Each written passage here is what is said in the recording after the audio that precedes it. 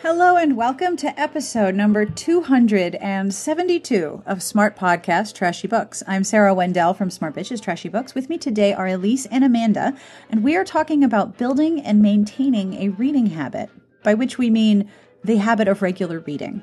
We discuss reading as a method of self-care and a ritual of restorative practice, and the practical and non-essential things that get in the way of reading time. We start by talking about listening to audiobooks in the Starbucks drive-thru and the challenges of heroines who need to be redeemed instead of the hero, for example. And then we move into discussing the various ways in which each of us approach our reading time. We talk about the ways in which we read and consume stories and how our pets help us out with that purpose. We also talk about some of the things that get in the way, such as the expectation that we should be working all the time and other work cultural fallacies. I'm guessing that this is something that some of you might also be able to relate to. And as a special bonus, we have a guest interview at the end. My 10-year-old son, Moose, not his real name actually, was very excited to talk about this when I mentioned what I was recording. He wanted to join in, so we learn about how fifth graders build reading habits as well. At least my fifth grader, not all of them, just the one.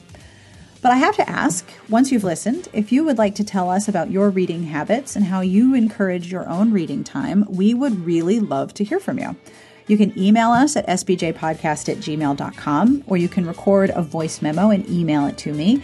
A few of you have sent audio files. You sound terrific, and it's so cool to hear your voices, so please don't be afraid to do that. Or if you just want to call and leave a message, you can call us at 1-201-371-3272. But I would love to hear how you build and maintain your own reading habits and how you encourage your reading time, or defend your reading time, as the case may be. Today's podcast is brought to you by Dreamlands by Felicitas Ivy, the first of a book series found at DSP Publications. It's a series filled with danger, monsters, and love, with our heroes struggling towards their happily ever after. True love will win out after it, goes through the ringer once or twice. The Trust and its battle-hardened recruits are fighting a horrific war, a war between the humans of this world and the demons of the Dreamlands. In this shadowy battle, Kino Inuzaka is merely a pawn. First, an innocent bystander imprisoned and abused by the Trust, then a captive of a demon Oni when taken to the Dreamlands. But Oni Samojiro Aboshi treats the human with unexpected care and respect, and the demon only just earns Kino's trust when a team from the Trust arrives to exploit Dreamland's magic. As the war spreads across both worlds, Kino is torn between them. If he survives, he faces a decision: go home, carve out a new life under the thumb and watchful eye of the Trust, or stay in the Dreamlands and find freedom in love. You can find more about Dreamlands by Felicitas Ivy at the podcast entry at smartbitchestrashybooks.com/podcast and at DSP Publications. I will have links to both in the podcast show notes. Now, we do not have a transcript sponsor for this episode, but of course there will be a transcript because I try to transcribe every episode. But if you would like to sponsor a transcript for a future podcast, you should totally email me at sarah@smartbitchestrashybooks.com. You can talk about your book, you can talk about a box set, you can talk about whatever you want. Etsy store, gift guides, things you make, things you like. I would love to have you. And sponsoring the transcript is a very unique opportunity. Plus, I know so many people love reading the transcripts. So if you are a transcript reader, thank you. I do have a compliment this week. I love the compliments each week. This compliment is for Alana M. If you think when you go outside that birds are watching you, they totally are. They have realized that you are among the finest of humans and are studying how great you are. So keep it up. And if you would like a fine, handcrafted, locally sourced compliment, heartfelt, from yours truly, please have a look at patreon.com/smartbitches. Your support of the show helps make it more gooder each week, helps me commission transcripts for older episodes, and there's a bunch of fun rewards that I really had a lot of fun, a really good time putting them together. So have a look, patreon.com/smartbitches. And if that isn't an option, if you tell a friend, subscribe, leave a review for the podcast, all of these things are enormously helpful. Most of all, the fact that you're listening right now, extremely helpful. So thank you for being here. The music you're listening to is provided by Sassy Outwater. I will have information at the end of the podcast as to who this is and where you can buy it. Plus, I've been ending each podcast with a terrible joke, and I enjoy that way too much. I'll have links to all the books and things we discuss in this episode as well. But now it's time to talk about reading with Elyse and Amanda. On with the podcast.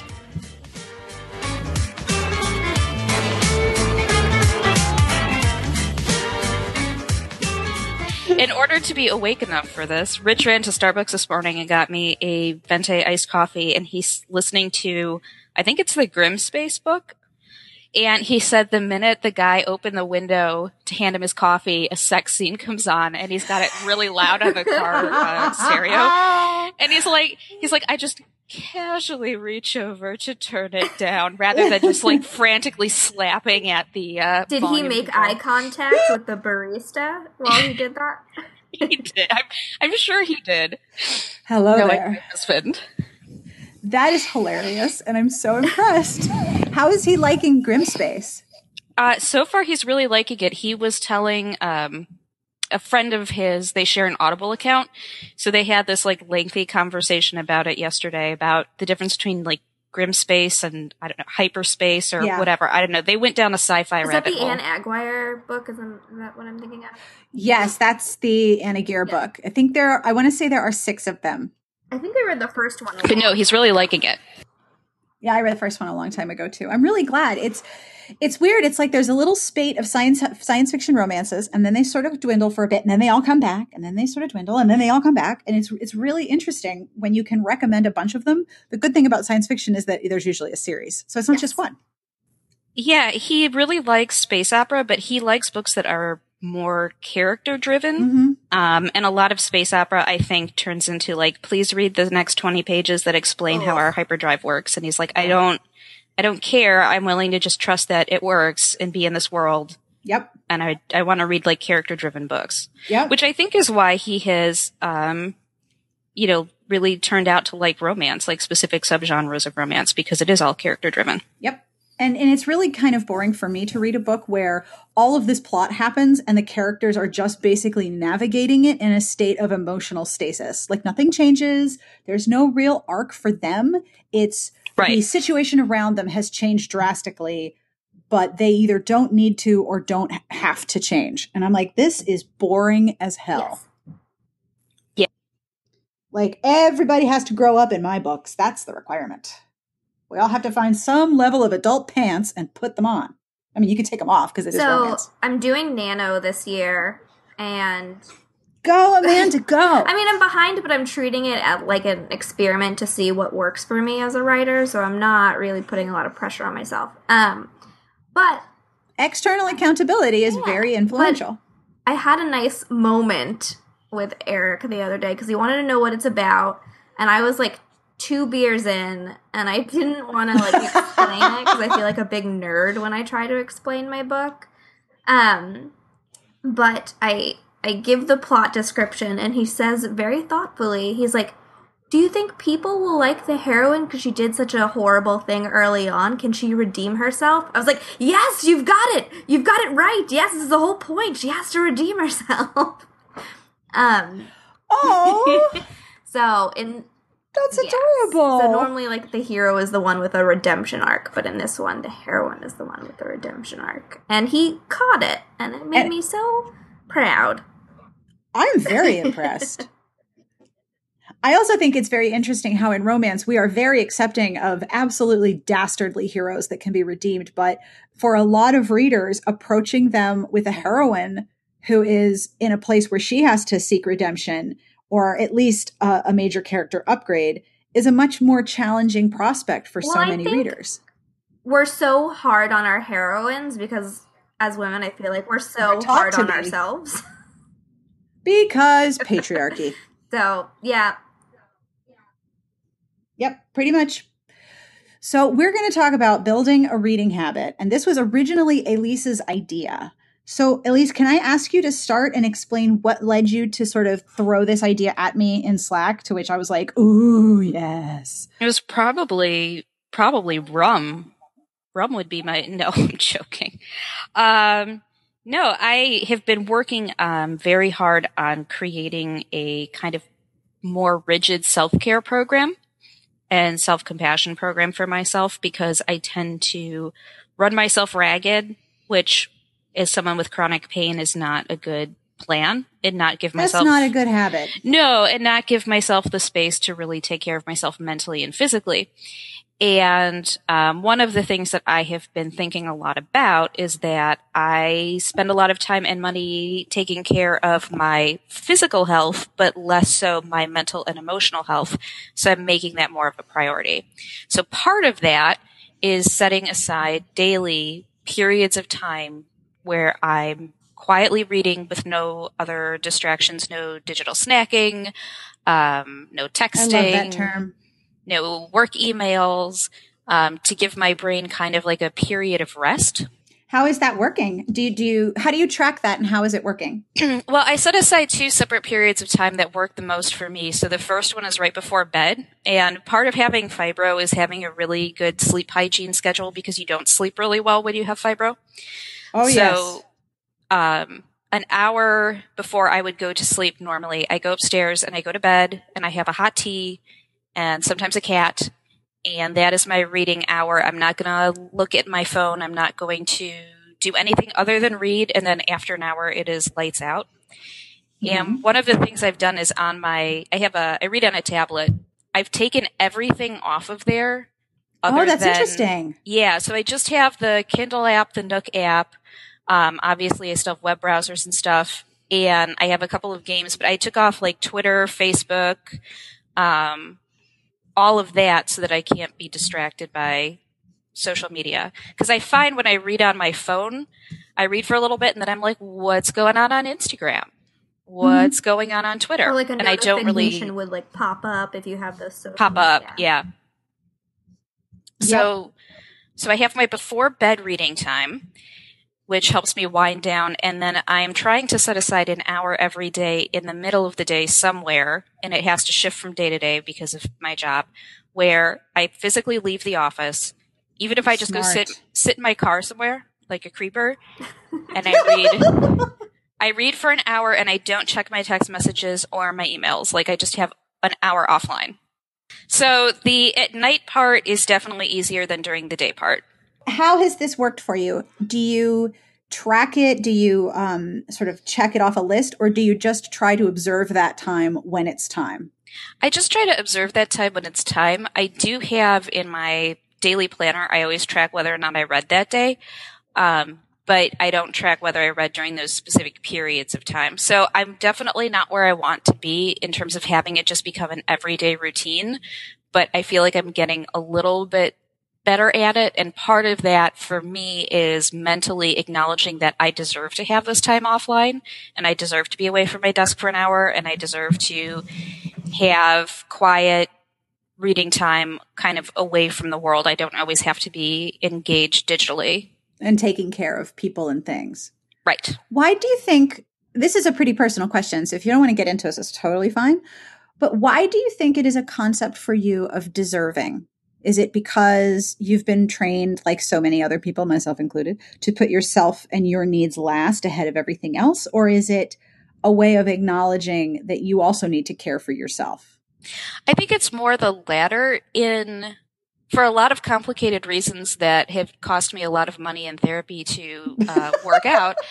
Yes, I have a very similar set. Do you have matching luggage for your baggage? Yes, exactly. I got like a set of 9 suitcases. They're very nice. One of the things that I have always struggled with, and I'm working on, is that I derive a lot of my personal value from what I am able to do for other people.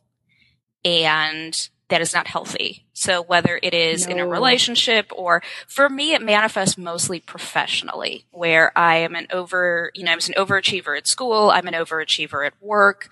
I prioritize work sometimes above my own health and sanity. So that's really where it shows up. And so for me, like I said, I need to be able to set that aside and say, okay, this is not more important than my own mental health. And saying this is my mental health is more important than X is a really good habit to get into, but it's also really difficult. Right. Like the company is not going to fold in the hour that I went to the coffee house and read. It would be, who knows, maybe it would, but if it's that bad, I'm probably not going to fix it just by being present. I was conditioned at a job that I had to never take a lunch hour, because if I went out and if I went out for my lunch break and certain people would call and then they would get another person to take a message and they didn't get through and didn't get exactly what they wanted when they wanted it, that ultimately came down on me. And so I became very conditioned to never leave my desk. And then when I started working for myself, that was a habit that I thought, oh, well, that's how you get things done. There was a really good podcast episode of Queerly with Carmen Esposito, and she was talking to Stephanie Beatrice from Brooklyn Nine-Nine. One of the things that Beatrice said was, you learn so easily that, oh, well, if I'm shitty to myself, I'm successful. So I must be successful by being shitty to myself. So I can't not be shitty to myself, because then otherwise I won't be successful. And that train of thought, well, I have to be working all the time in order to be successful. I have to be miserable in order to be successful. I have to be, the last person in my own line of priorities. That's the way it has to be. And it's a horrible self-conditioning to undo, especially when you look at it as something as easy and simple and fundamental as reading a book. And it's interesting because reading, like I've said so many times, reading is one of the very few times where I am doing only one thing, and I am doing that one thing for myself. And it's like, Exactly. you're indulging into a absolutely flagrant degree. Yeah, I think I have two thoughts there. The first is that it's a really weird place to be in, because, like, for me, the taking so much self-value from work is, and from what I'm able to do for other people, I mean, it's a sign of being insecure in some ways, but at the same time, you place so much importance on the fact that I'm there, I'm doing it, this won't work if I'm not here. It's also narcissistic, which, yes, you would think like they're contradictory. No, they're not, though. I mean, I'm the sole proprietor of my business, right? But there are times when I have to say out loud to myself, Sarah, it's a website about romance novels. Go take a shower, for God's sake. Come on, go. Like, seriously, I have said that to myself out loud in front of people, like, more times than I want to admit.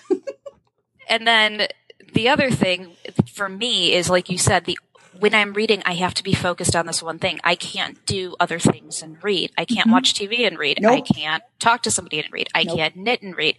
And so it's really, to me, it's almost like an exercise in mindfulness, because it's like I have to be present for this one thing and focused on this one thing, and that is it. Yeah. And that is so healing. It's so restorative, isn't it? Yes, it's amazing. Yep. It is absolutely amazing. And then when something feels good, you're like, oh, I can't do that too much. Oh, it's just indulgent. No. Then you go blind. You get hair on your palms from reading. I am so fucked.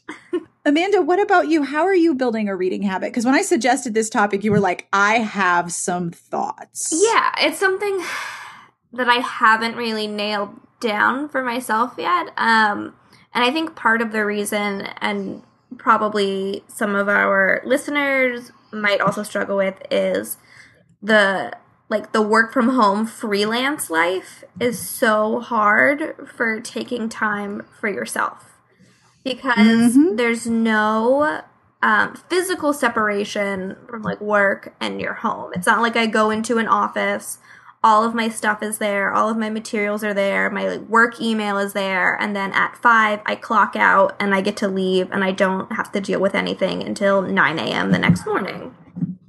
There aren't that many jobs like that. And this is not a reflection on my work for Smart Bitches, because it is a dream job and I love it. But it's thank you. Yeah, but it's something I struggle with the same issues. Yeah, like when I feel like, I don't want to compare my work to a doctor, but like you're always on call sort of thing. Like if something, if there's a horrible comment on the site, or something's blowing up or not working, or the website, the internet is never off. Yes. So it's hard sometimes, because when I want to read a book, I war with myself on, I could take an hour to read, but like, I should do this. Yeah, like, you know, I should schedule like next week's Habbo, or maybe I could like get a jump start on doing tomorrow's books on sale, or there are a lot of books for the podcast this week, so I could start putting them into like our repository. So there's always that feeling of, well, I could just be spending my time getting ahead on work, or, you know, that sort of thing. So it's hard. And I haven't really found a way to unplug from those things. And I like Elyse's idea of just kind of taking an hour, don't have your computer nearby, don't have your phone nearby, just kind of turn everything off. But I am addicted to the internet. I am a child of the internet.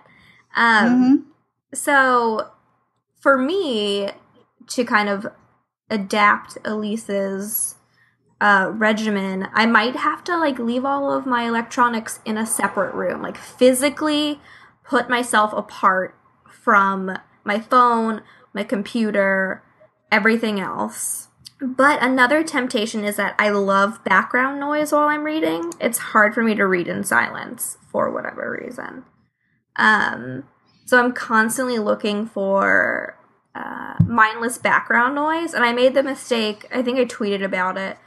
I was like, oh, I'll put on iZombie, which is on Netflix. And I had never watched it before. I was like, oh, this is just going to be like a silly show. I'm not going to care about it while I read on my Kindle. No. I put my Kindle down. I watched 4 straight hours of iZombie, and it was 2 a.m. by the time I went to bed. So surprise! I called it a Bad Decisions Netflix club. Yeah, there's a lot of people in that club. But I get it, because even when, you know, you don't work from home, which I've done before, so I totally understand what you're talking about. Even now, I have to be connected to the office all the time. I'm answering emails at 11:30 at night. I'm getting text messages first thing Saturday morning. And that's just become an expectation of the workplace now. Yes. I actually learned this recently from a couple of books that I've been reading about productivity, time management, and digital expectations. And one of the things that's happened as communication gets faster, the expectation of reply gets faster. You expect to have an answer immediately. And when you don't get one, you're like, but what? And it is a challenge to train other people to understand that you will not respond immediately, and you will respond when it's good for you. And to choose to break that expectation of rapid response has a lot of consequences, both positive and negative, depending on what industry you're in.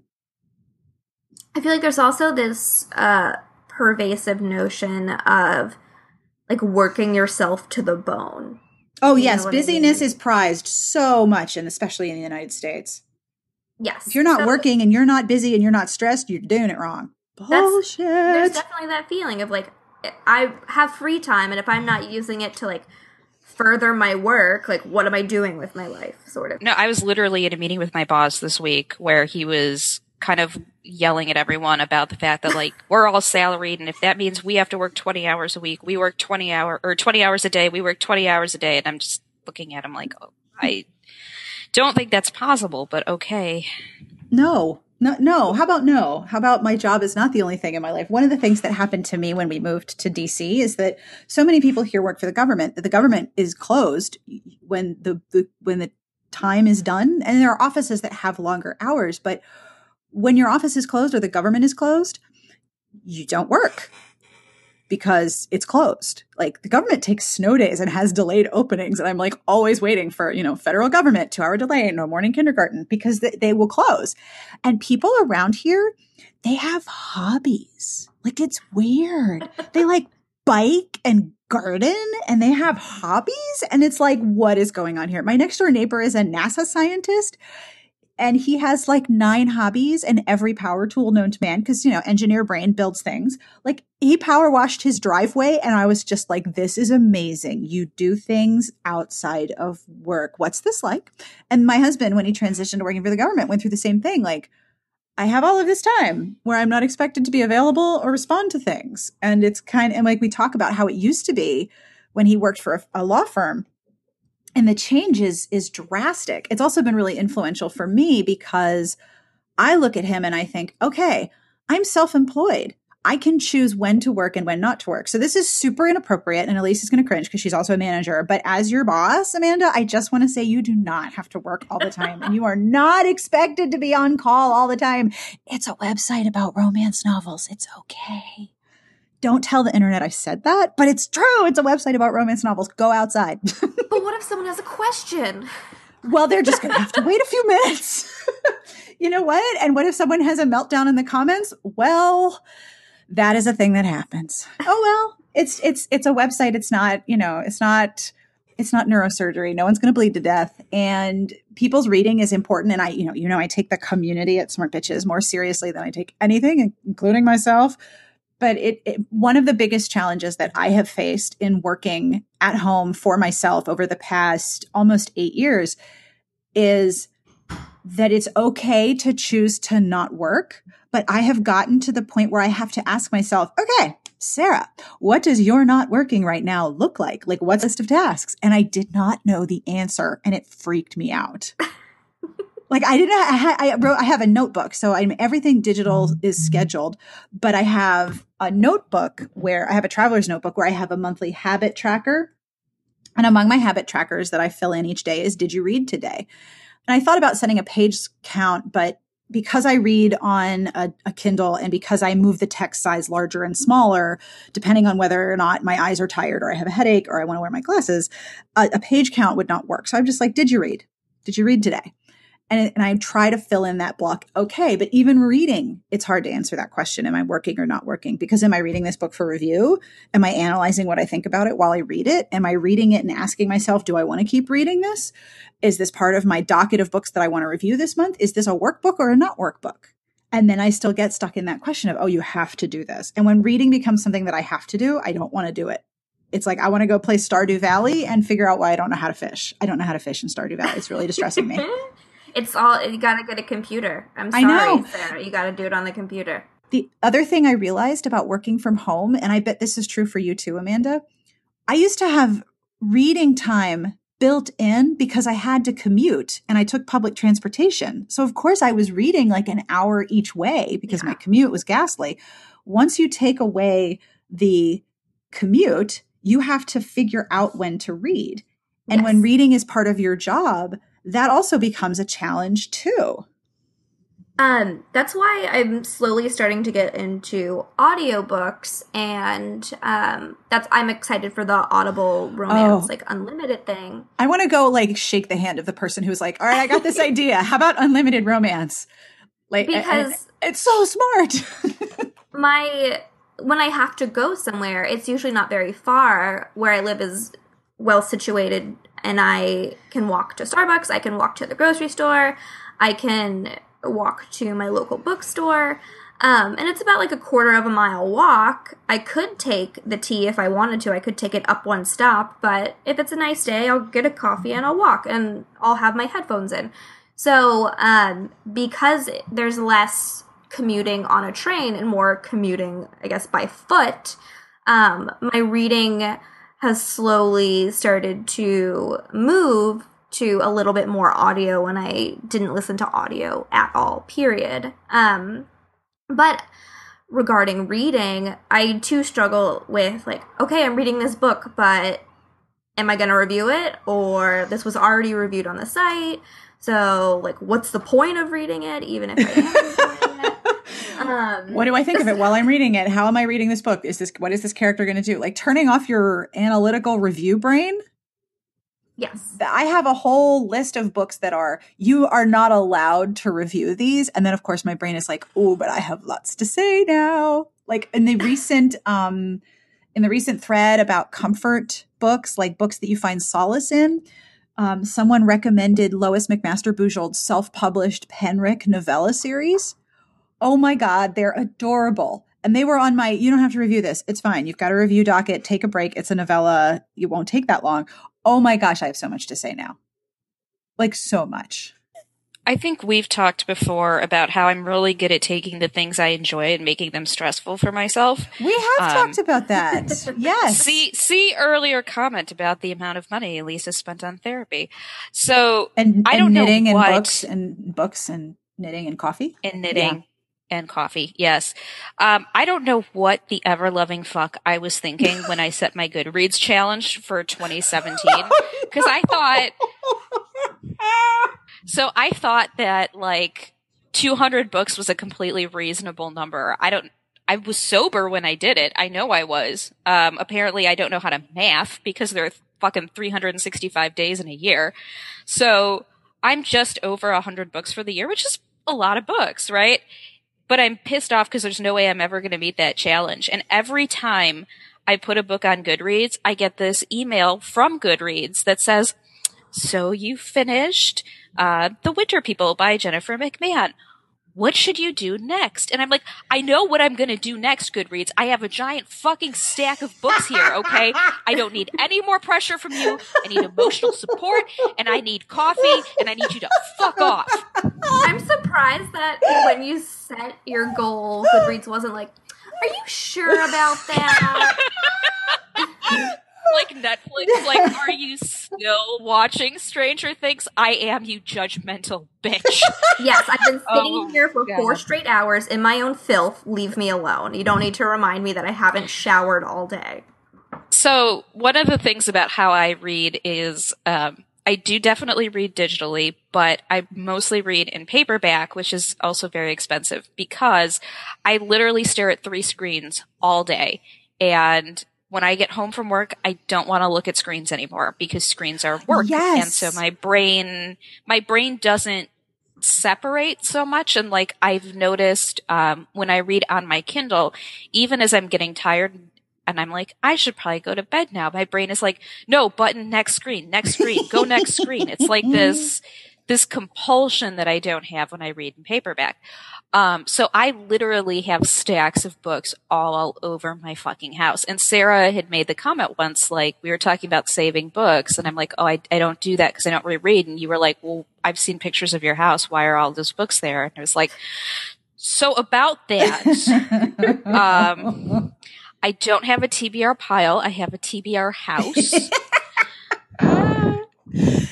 The foundations of your house are made of paperback books.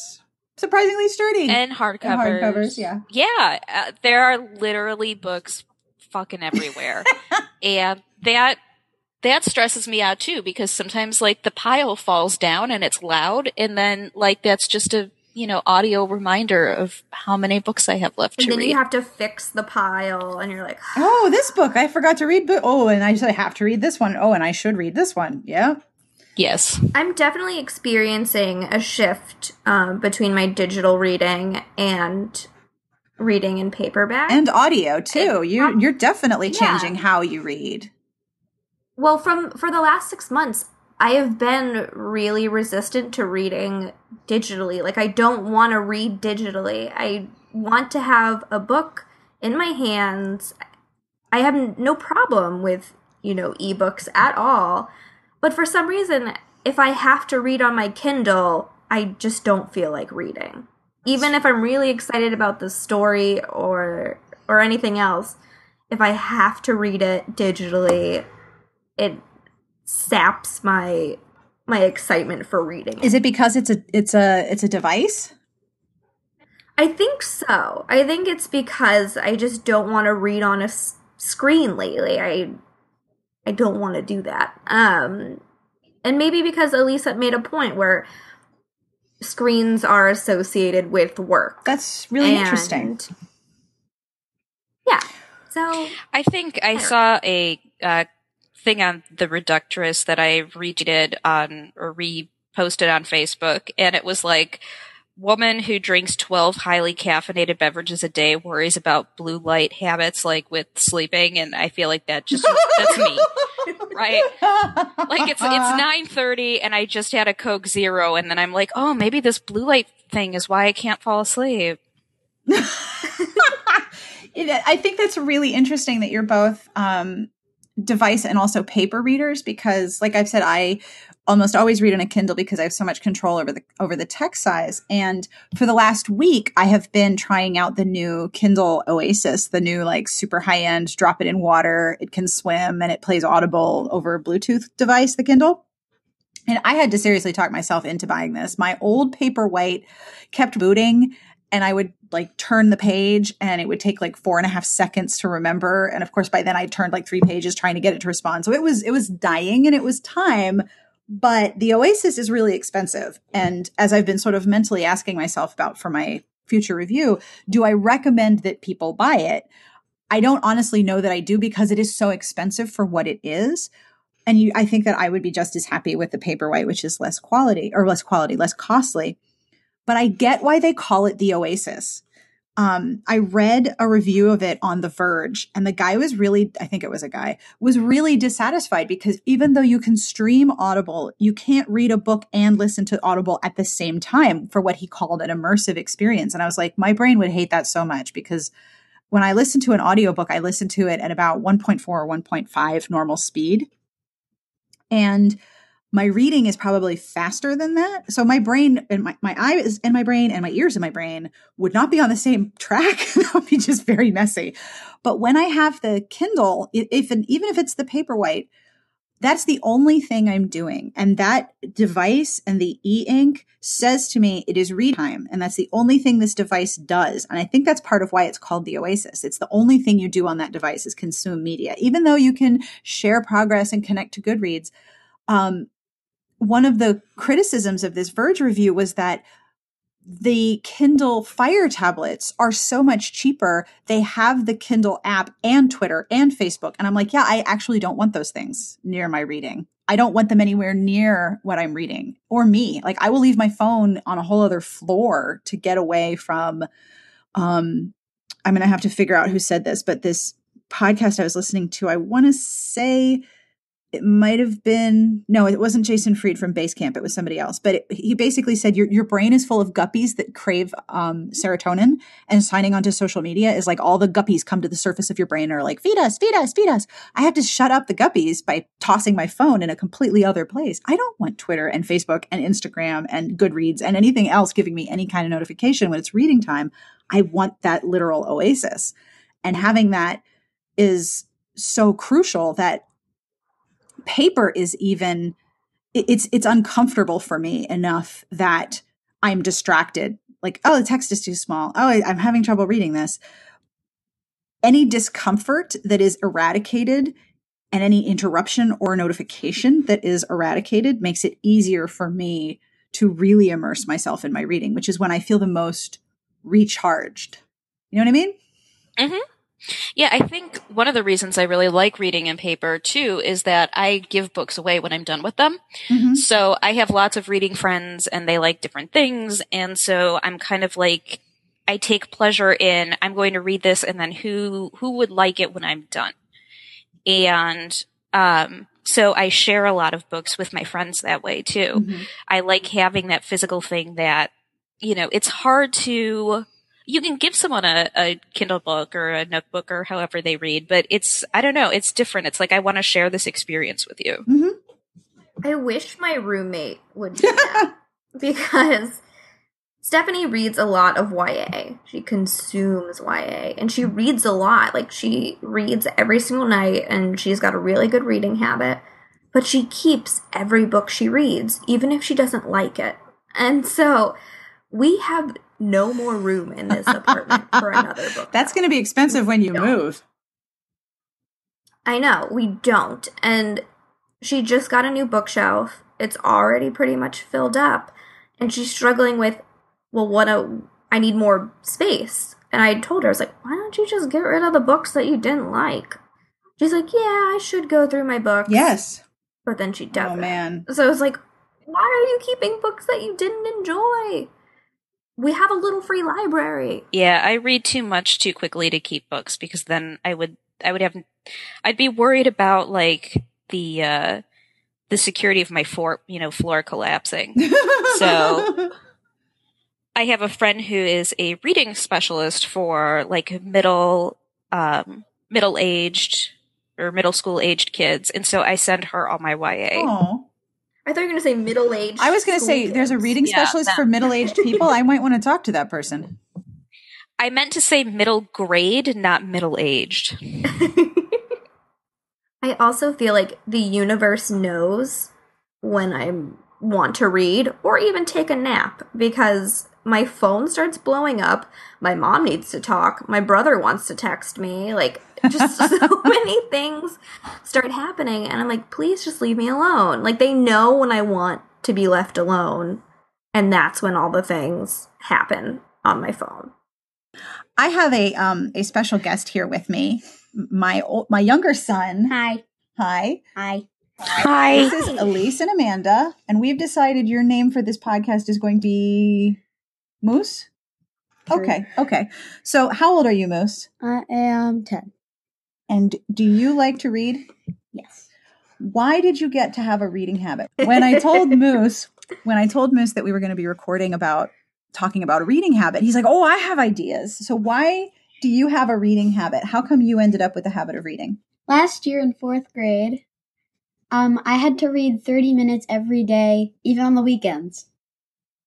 So every night before bed, I read 30 minutes, and it's still like that. I still have to read 30 minutes, but it created a habit because I had to do it no matter what, and it helped me sleep, so I did it for more than one reason. And when you knew the benefit that it helped you sleep, it was easier to do that every day. And it was easier to get comfortable with it. Now, what do you like to read? Do you like to read on an ebook or do you like to read paper? Preferably paper, but ebooks are fine. Ebooks are fine. And how about audiobooks? Those are also good. Those are also good. You're not too particular. So what happens when you're reading? Like when you're reading, are you relaxed? Yeah, mainly because I'm in bed, but... Yeah. So you associate reading with something you do before bed to help you sort of end the day, right? Yeah, speaking of that, one thing about me is that an easier way to make a habit is you find the thing that it helps you with. Yes, other that's than just true. making the habit. Find the things that it'll do to help you. So find the reason for having the habit. Yeah. So your reasons for having a reading habit are, A, your teacher will be mad at you if you don't. Yeah, my teacher will explode. And although this year in 5th grade, you have a teacher who's like, you don't have to do the reading on Saturday nights and Sunday nights. And Friday nights. Oh, so it's just Monday through Thursday nights she wants you to read, which is different from your 4th grade teacher. Which do you think is better, all 7 nights or just reading for 4 nights? I mean, to create the habit, I didn't read 7 nights. I read an hour on Sunday. Yeah, you would skip Saturday nights and we'd read an hour on Sunday, which you did not like because it sounded like a lot of time. And then you'd get started and you'd go through the end of the timer. And I was like, can I read more? Yeah, like we're going to say no. Yeah, no, I'm sorry. You can't read anymore. You have to stop. Like every night I've asked to read more because of last year. Mm-hmm. So. How do you feel after you read? Tired. Tired? Well, I don't feel tired, but I know I am. But you are? And it's easier to go to sleep? Yeah, because electronics keep your eyes awake, and when you're reading a book, it's just paper with words. Yep. And it's not flashing lights. No, it's not flashing lights. I have a question for Moose. That's Amanda. Moose, do you think it's important to read at a specific time every night to keep that habit? Yes. In my opinion, I think that you should, so you don't just have so it's not like, I'm just going to do it later continuously, so you don't end up actually doing it. Make sure you read every night with no exceptions. That's one way I created my habit. Not being lazy and stopping, being strict about it and making sure I do it. For more than one reason. Last year I had a strict teacher, and 2, it helps me sleep. Yep. But the helping you sleep was the more effective reason. Yes, you'll get in trouble. Yes, you'll get in trouble if you don't do your reading. But having the sleeping reason really convinced you. And you were not at all resistant to reading after you were like, dude, you sleep better. Oh, yeah. And after 2 months was it, I was just like, I want to read. This is great. And there's so many more books for you to read now. Yes, more books and more books. Do you have any advice for anybody who wants to develop a reading habit and doesn't have a teacher who's grading them? Because that's the hard thing about being a grown-up. You have to be your own sort of teacher and be like, okay, the consequences are that you have to read. And sometimes Sometimes adults give really mean consequences to themselves. It's a problem. So what is your advice for someone who wants to have a better reading habit? I have two things. One is create a schedule that you keep near the place where you think you should read. Oh. And two is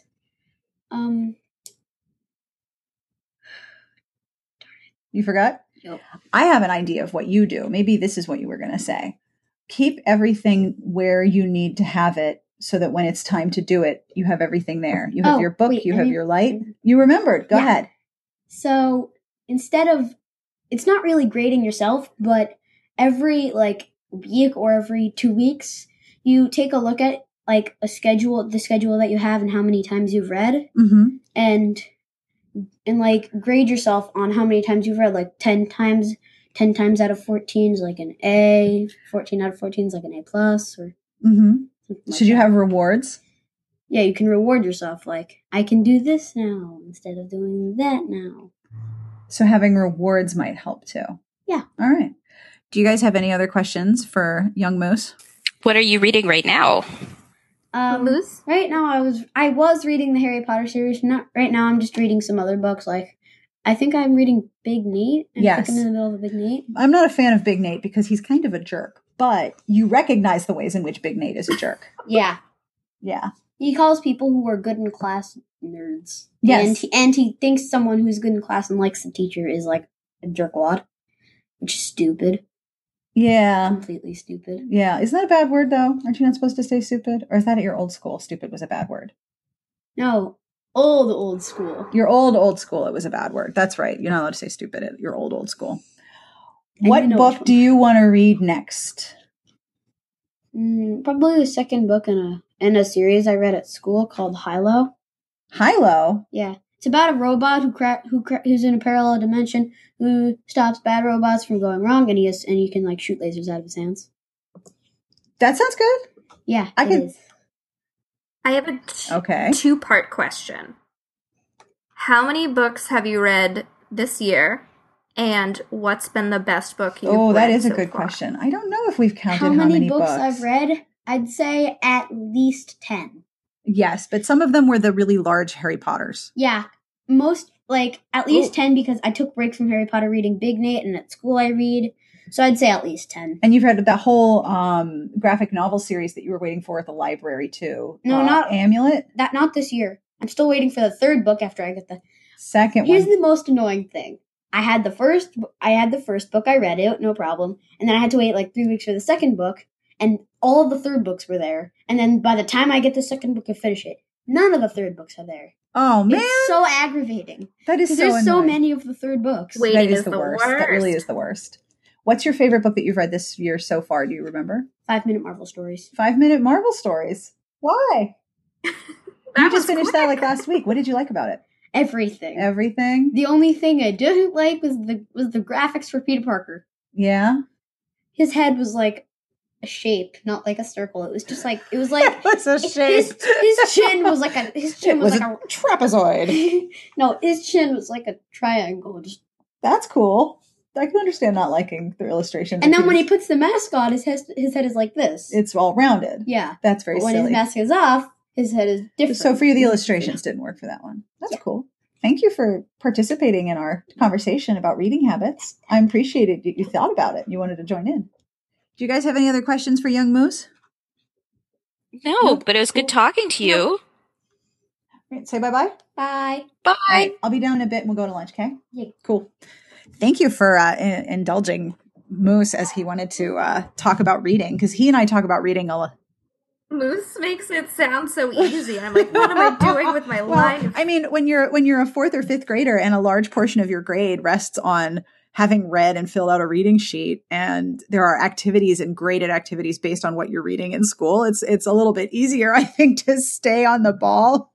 Sarah, I'm going to need you to give me graded activities from now on. Right. I would just like to Skype with Moose periodically and talk about what we're reading. Okay. So if you could, Sure. And Legos. No problem. It's actually my older son, Freebird, who's more into Legos.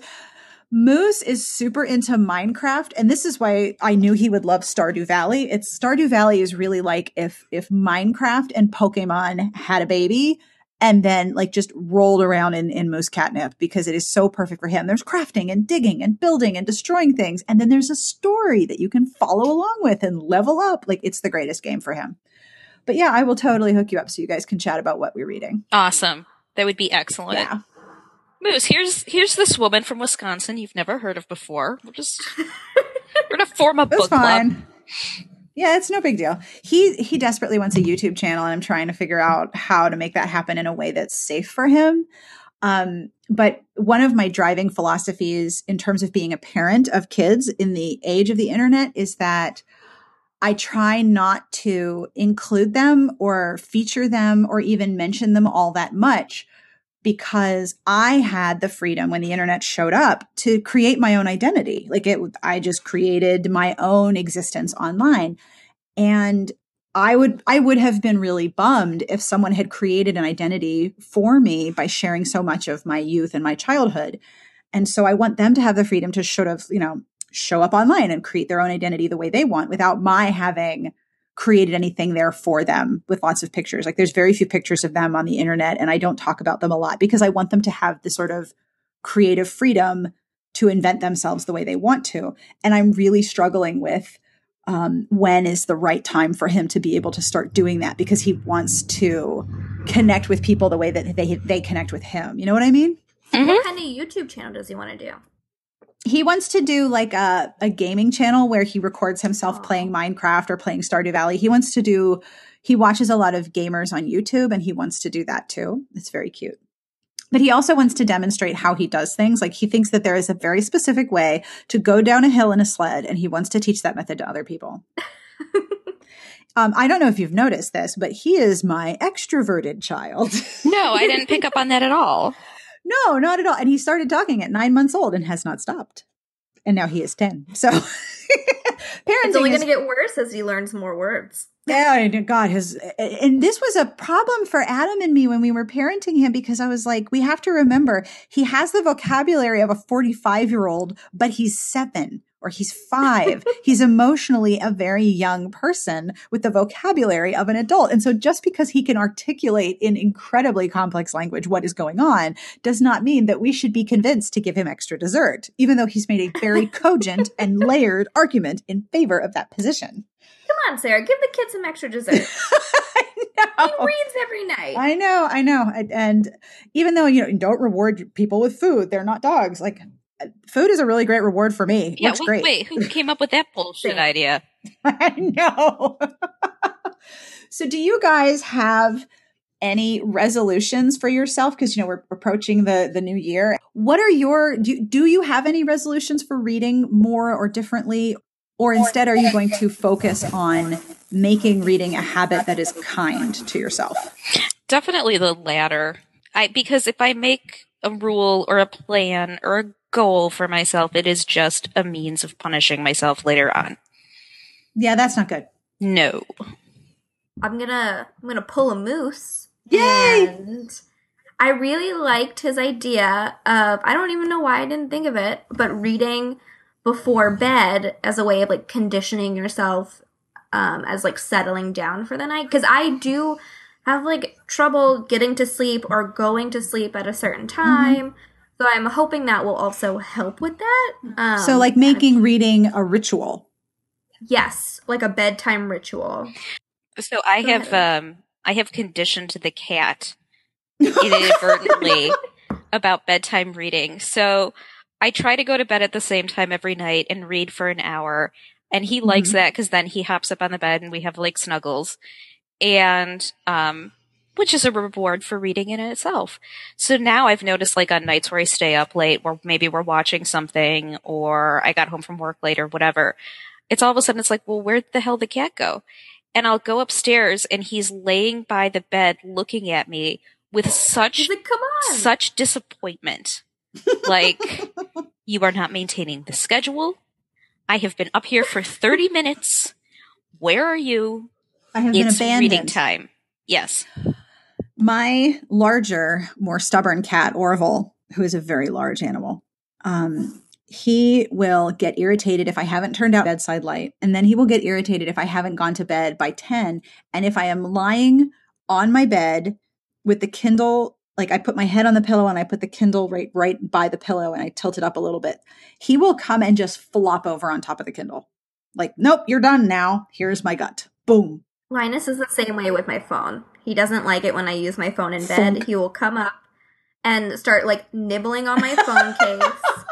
Or he'll like, if I'm listening to a podcast, he will come over, sit his fluffy belly onto my phone, and I can no longer hear the podcast coming out of my phone. Yes, time to stop now. Hi. Yes, cats are wonderful for terrible habit formation. Like, imagine if they were like, okay, it's time for you to eat chocolate. I think going back to your earlier question, my goal for next year is just to try and get through some of these stacks of books in my house, but that's more for practical reasons so that I can, navigate. Yeah, right. And also to, read them versus spending money on new books, which LOL is going to happen anyway. I have started keeping a review spreadsheet for myself because I remember mentioning, I think in a prior podcast, that I'm paranoid that Goodreads would make all my lists public by changing all the security settings, and then like all of my shorthand comments would be visible to the world, which would be very bad. So I have a reading spreadsheet, but I have breaks. So now I've added a second column. The first column is, it would be really cool if you had something to say about this book and could review it. And I leave myself a little note. But then I also have a column of, you don't have to read this. This is going to be really enjoyable. Inevitably, I end up wanting to say something about it because the habit of wanting to tell people about a book that I've read is so deeply embedded in my brain that if I tell the analytical review part of my brain, no, take a break. You don't have to manage this one. It's all good. That part of my brain wakes up at the end and is like, oh my God, I have so many thoughts. Go get a pen. I'm going to finish it before I tell you for sure it's for Sarah's because it's a romantic suspense. Good. It's called Hard as Ice, and it's by Raven Scott. And it's the first book in this new romantic suspense series I found called the Fortis series, Fortis. And so the book is romantic suspense, but it's about a jewelry heist, not murder. Mm-hmm. So the heroine works for this big, auction house, type of thing. And they were going to auction off this necklace called the Crimson Amazon. It's a red diamond. It's extremely rare and it gets stolen. And the way it was stolen implies that it had to have been an inside job. There had to have been knowledge of their security and everything like that. So the guy who owns this big auction house type of thing hires this company called Fortis to come in, and it's all a bunch of romance novel heroes waiting for their own books to come in and find who stole the book or stole the necklace. So while part of his team is they're openly acting as like security and investigators, the hero, in order to try and suss out who was the person on the inside who did the job, is posing as a very wealthy business owner whose father died, and now he wants to auction off his father's painting collection. So I'm curious to see how it works out because I'm still in the beginning, and he suspects that the heroine may have been involved in the theft. He's deceiving her as to who he is, but at the same time, they're really attracted to each other and connecting. So I think it might be a book for Sarah's. I'll let you know. I'm always so into far. heists. There's really no violence. Okay, good to know. I was going to say at one point though, he invites her to a meeting in his hotel room, and thanks to Harvey Weinstein, that totally pulled me out of the book. Yeah, like, dude, don't go to that. That's gross. No. Right. No. Right. Amanda? Eric and I were coming back from a brewery yesterday. This was after I had just told him my Nano plot, which is paranormal romance. And he's like, why aren't there any romances with breweries? It's like, there are. It's a thing right now. Totally a thing. And then he's like, wait a second. He's like, you need to write one. I was like, I'm not going to pivot. I'm already starting to write something else. I'm not going to write a brewery romance. And he's like, but just think of like all the great titles because brew rhymes with do. You could have like brew in it or brew me. And he kept just thinking of these awful, horrible. Brewing the dirty.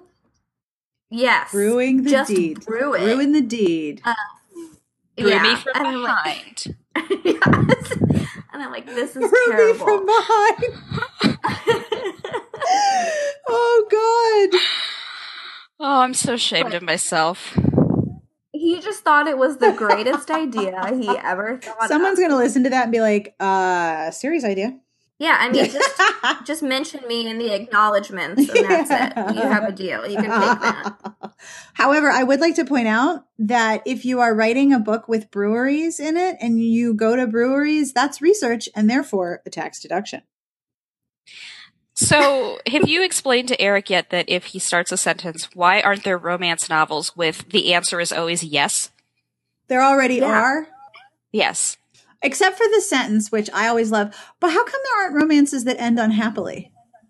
I've had that one. Because it's not a romance. I've had that one a few times. Like, because that's a different genre. I had someone comment on a thing I wrote for Book Riot about. They're like, well, there's Romeo and Juliet and Tristan and Isolde. I was like, those aren't romances. It says tragedy on the title page, y'all. Says tragedy. Yeah. Because they die and it's miserable. Yeah. Oh, people. Well, thank you guys for taking the time to record with me.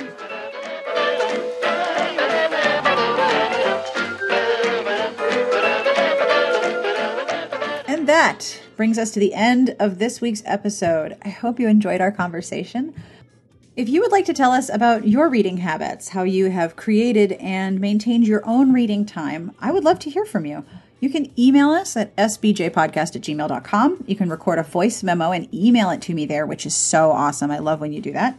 Or you can leave a voicemail at 1-201-371-3272. I would really be interested in hearing how you create and maintain your own reading time. It can be quite a challenge. I also want to tell you thank you for many things. First, thank you for listening. Thank you for leaving reviews and recommending the show and subscribing. And thank you for having a look at our podcast Patreon. A special thank you to our Patreon sponsors because you are so great. If you would like to have a look at patreon.com/smartpitches, every monthly pledge for as little as $1 makes a very, very significant difference in the show and helps me commission transcripts for older episodes. Going back into the archives, also a lot of fun. Today's podcast was brought to you by Dreamlands by Felicitas Ivy. This is the first of a series found at DSP Publications, and it is a series filled with danger, monsters, and love with heroes struggling towards their happily ever after. True love will win out, but after it goes through the ringer once or twice, because, it's a romance. The Trust and its battle-hardened recruits are fighting a horrific war between the humans of this world and the demons of the Dreamlands. And in this shadowy battle, Kino Inuzaka is merely a pawn. First, an innocent bystander imprisoned and abused by the Trust, then a captive of a demon Oni when taken to the Dreamlands. But Oni Samujiro Aboshi treats that human with unexpected care and respect, and the demon only just earns Kino's trust when a team from the Trust arrives to exploit Dreamland's magic. As the war spreads across both worlds, Kino is torn between them. If he survives, he faces a decision: go home, carve out a new life under the thumb and watchful eye of the Trust, or stay in the Dreamlands and find freedom in love. You can find out more about Dreamlands by Felicitas Ivy at her website at DSP Publications, and I will have links to both at smartbitchestrashybooks.com/podcast. The music you're listening to is provided by Sassy Outwater. I will have information right now, about this track. This is Je m'amuse by Caravan Palace. It is from their 2-album set, Caravan Palace and Panic, which, if you've listened to this podcast, you know I really like. You can find it on iTunes or on Amazon, and you can also find out more about Caravan Palace at caravanpalace.com or on their Facebook page. You can find links to all of the books we discussed in this episode at smartbitchestrashybooks.com/podcast. And as usual, I end with a terrible joke. Are you ready? Here we go. Why did the velociraptor eat his friend? Why did the velociraptor eat his friend? Because Jurassic times call for Jurassic measures. Thank you to Mellow Out Dude on Reddit for that joke because it totally made my day. And on behalf of Amanda and Elyse and myself and all of the mammals that live with us, we wish you the very best of reading and excellent reading time. Have a great weekend, and we will see you here next week.